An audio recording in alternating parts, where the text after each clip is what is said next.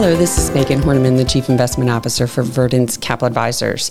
We're coming to you today, Friday, March 1st, with our regular segment of Markets with Megan. We're going to talk about some of the economic data that we received this morning.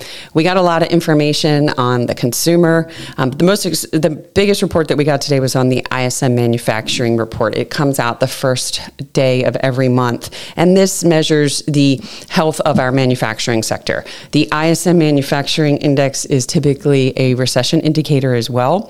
When this index falls below 50, that means that the manufacturing sector is contracting.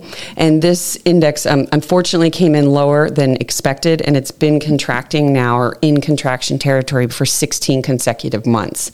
This is the longest consecutive streak that we've seen this index in contraction territory since 2001.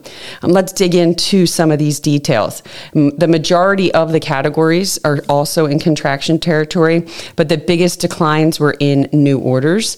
So this is a negative from an economic standpoint. It was the biggest percentage drop we've seen since September of 2022. The employment component, this is also a negative for the labor market, specifically in the manufacturing sector. That is at the lowest level. It's hovering near the pandemic levels that we saw. So very weak from an employment standpoint. The one area of this that is still elevated and above the level between contraction and expansion is the prices paid, and that's inflationary. So this is something that's concerning to us. It's something that should concern the Federal Reserve because the economy is slowing. The data we've seen is that it's slowing pretty rapidly, but all of these inflation indicators are still stuck.